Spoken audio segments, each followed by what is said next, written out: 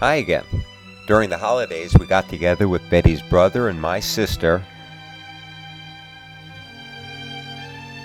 Also had the opportunity to help the Kiwanis and Key Club with the Not Home Alone dinner on Christmas Day. We served about 150 meals. And of course, we always try to spend as much time as possible on the water.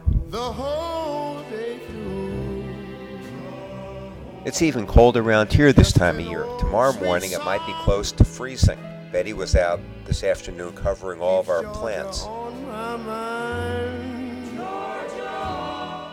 New Year's was busy in Ozello. There was a block party and a parade, and then we got together with several friends who went bowling to greet in the new year. It's hard to really visualize what the first day on the job will be like for President Obama. He has a few major issues to deal with. I think we will all need to be patient, but things will look up. Until next time, peace.